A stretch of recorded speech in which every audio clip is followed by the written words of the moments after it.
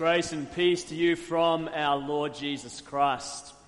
I'll be preaching today on the gospel reading that we heard, Luke 15, 1 to 11. Let's pray.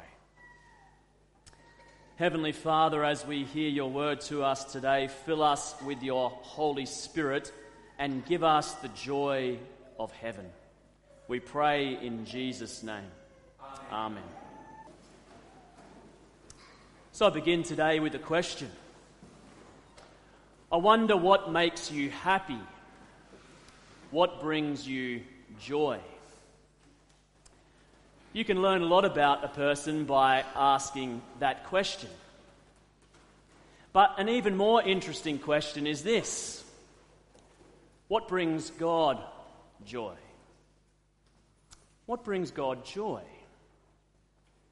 There are a number of different ways you could answer that question from the Scriptures, but this text would have to be one of the clearest, because it speaks repeatedly of the joy of heaven, the joy of God, the joy of the angels. It's the joy in the finding of the lost. And this is a joy that God wants to share with you. So what is this joy all about? Let's look at it more closely today, and we'll see a number of things about this heavenly joy. We'll see that it is at times a threatened joy. We'll see also that it is a repentant joy. We'll see that it's something of a disproportionate joy. And finally, we'll see that it's a contagious joy. So first, this is a threatened joy. What do I mean by that? It's something of the nature of joy that it can be precarious, isn't it? We tend to have joy at moments in life, but it's hard to hold on to it, slips through our fingers. Now, we're talking about the joy of God here, though, so surely that is not threatened, but it is our sharing of that joy that can be threatened. You hear about this in the first couple of verses, where you see joy's opposite. You see the grumbling of the Pharisees and scribes. We read this: the tax collectors and sinners were coming near to listen to Jesus, and the Pharisees and the scribes were grumbling and saying, "This fellow welcomes sinners and eats with them." There's the threat to the heavenly joy. So why the grumbling? Why the unhappiness about Jesus welcoming these people? Well, one possibility is that the scribes and Pharisees are worried that as Jesus eats with these tax collectors, who in modern terms maybe we could call the white-collar criminals, and the sinners, who in modern terms maybe we could call the blue-collar criminals, as Jesus welcomes them and eats with them, it seems as if maybe he's approving of what they are known to be involved in, which is, for example, basically stealing. That's the tax collectors. That's their big problem among the people. Is Jesus approving of this? Well, Jesus is going to address that concern. But as the rest of this chapter unfolds, particularly with the parable of the prodigal son, which comes after this, we're pointed actually to something deeper underneath their grumbling, which is that old problem of spiritual pride and self-righteousness. Remember at the end of the prodigal son story, where the elder brother is left outside the celebration. There's that threat to the joy again. He's left outside and he wants to plead with his father the good things he has done as the reason he should be in the father's good books compared to his reckless little brother. Self-righteousness takes many forms. But one of them that we find here is this attitude which wants to know it is right with God by knowing who is definitely not right with him, and knowing that at least we are not one of them. This chapter seems to suggest this is at the heart of the grumbling of the scribes and Pharisees. And so these parables are implicit warnings to that attitude, to us insofar as we are tempted toward that way of thinking, that form of self-righteousness. It is a call to repentance when we fall into that, and it is a warning not to risk losing the joy of fellowship with God. So this is a threatened joy. Next, notice though that it is a repentant joy. Jesus says, "Just so I tell you, there will be more joy in heaven over one sinner who repents than over 99 righteous persons who need no repentance." And then he says it again to make sure we don't miss it. "Just so I tell you, there is joy in the presence of the angels of God over one sinner who repents." There's that word again. This joy that God wants to share with us is connected to repentance. It is connected to turning away from sin and turning to God. This is the point at which Jesus addresses that first concern we mentioned about the scribes and the Pharisees. That concern they have that perhaps Jesus is approving of sin. As Jesus applies his parables, he makes clear he's not doing that because he says it's about repentance. In other words, Jesus is not welcoming tax collectors and sinners and saying, "Hey guys, it's all good. You are okay just as you are. Keep on fleecing your fellow Israelites by overcharging the taxes on them. Keep on living in that openly sinful lifestyle. Forget that stuff about the 10 Commandments that God taught us." Jesus is saying nothing of the sort. That maybe is what people were concerned Jesus was saying, but he's doing nothing of the sort because he says that in his welcoming, his receiving of these tax collectors and sinners, it's about repentance. It's about a turning away from sin to God. It's about a change in life. Jesus never waters down God's law.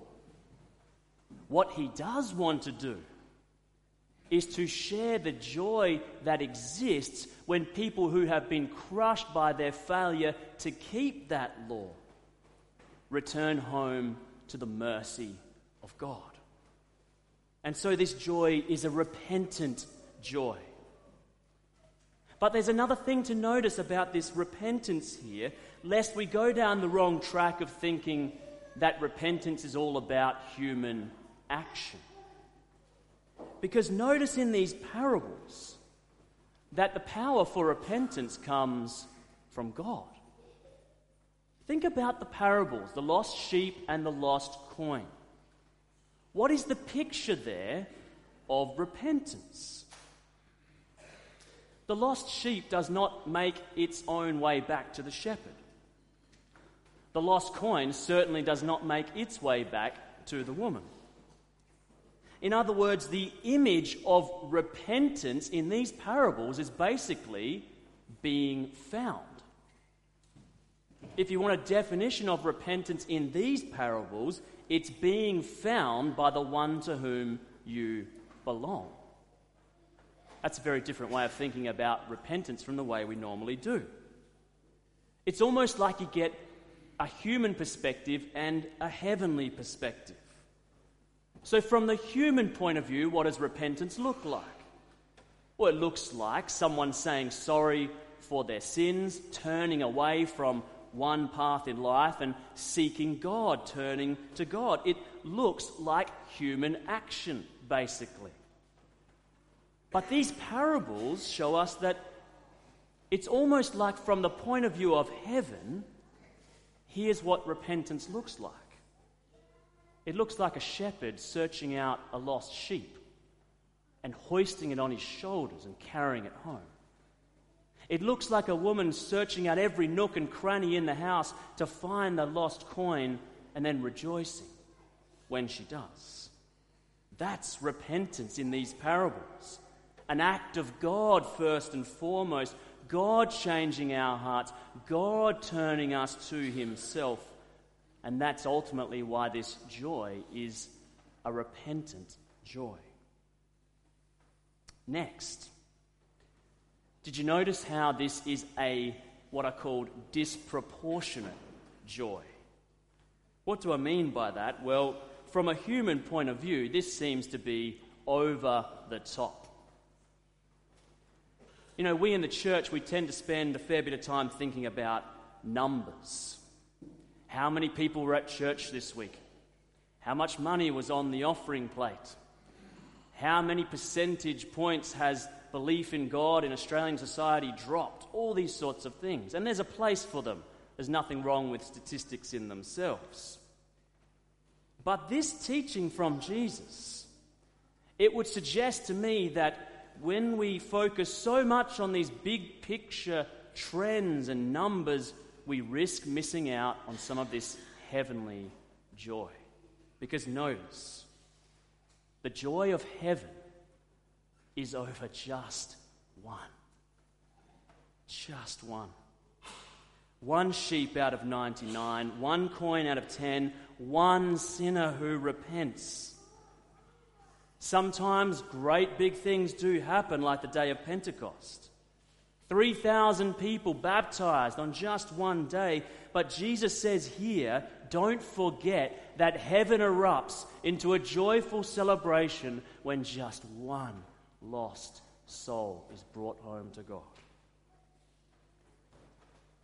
You know, when you're doing a puzzle, there is, in a sense, joy in every piece that you join together. But it's amazing, isn't it, how frustrating it can be if you're missing just one piece. That's the problem with buying puzzles at second-hand sales and that sort of thing. You never know. Just one lost piece can really ruin the joy of a puzzle. And when you find that one piece, if you find it, there is a greater joy, isn't there? The greater joy in it all fitting together, not because that one piece is somehow inherently more valuable than the rest, but because now the lost is found. Now it's all together. And God is something like that. He doesn't look at people who are spiritually lost and say the sort of thing that we are tempted to say. Oh, well, you can't win them all. 2 out of 3 ain't bad. I've lost a few along the way, but at least there's plenty left. God's not like that, Jesus says. For God, every single lost soul is important, and he actively seeks them out. Maybe that's even you today.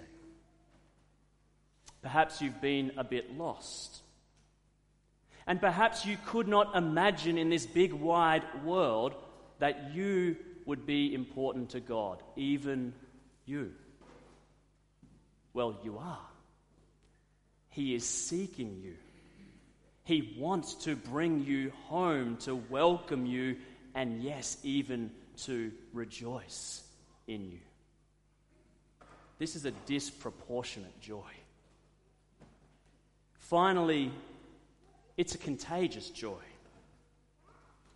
Did you hear this emphasis right through the text on community? When the shepherd comes home, what does he do? He calls together his friends and neighbors, saying, "Rejoice with me." And the woman does the same, calls together her friends and neighbors, saying, "Rejoice with me." This joy is to spread. It is contagious. This is something of the nature of joy. We all know the first thing we want to do when something good happens is tell others about it. Not only to share the joy, but to increase the joy, to complete the joy in actually sharing what has happened. Notice too that God has his community of joy. The angels, the saints, There is joy in the presence of the angels of God over one sinner who repents. What a mind-blowing verse that is. That every time a person repents and believes in Christ, there is joy in heaven. Every time a person is baptized, as little Matthew has been this morning, there is joy in heaven. Every time a person returns to God in the life of the church after years away, there is joy among the angels. And every time, like the thief on the cross, a person calls out to God for mercy on his or her deathbed, even then, there is joy in the presence of the angels of God. This very day, God is inviting you to share in his joy as he continues to find the lost ones and bring them home. So what brings God joy? It is the repentance of sinners. It is the finding of the lost. That brings God joy. It is a threatened joy for us at times. It's also a repentant joy. It's a disproportionate joy, and it's a contagious joy. Insofar as we are tempted to that self-righteous grumbling like the Pharisees, let us repent and so catch the joy of heaven. This very day, Jesus welcomes you to eat and drink with him as he shares with you his body and his blood. And so right here this morning, may the joy of heaven spill over into your heart. God grant it to us for Jesus' sake. Amen.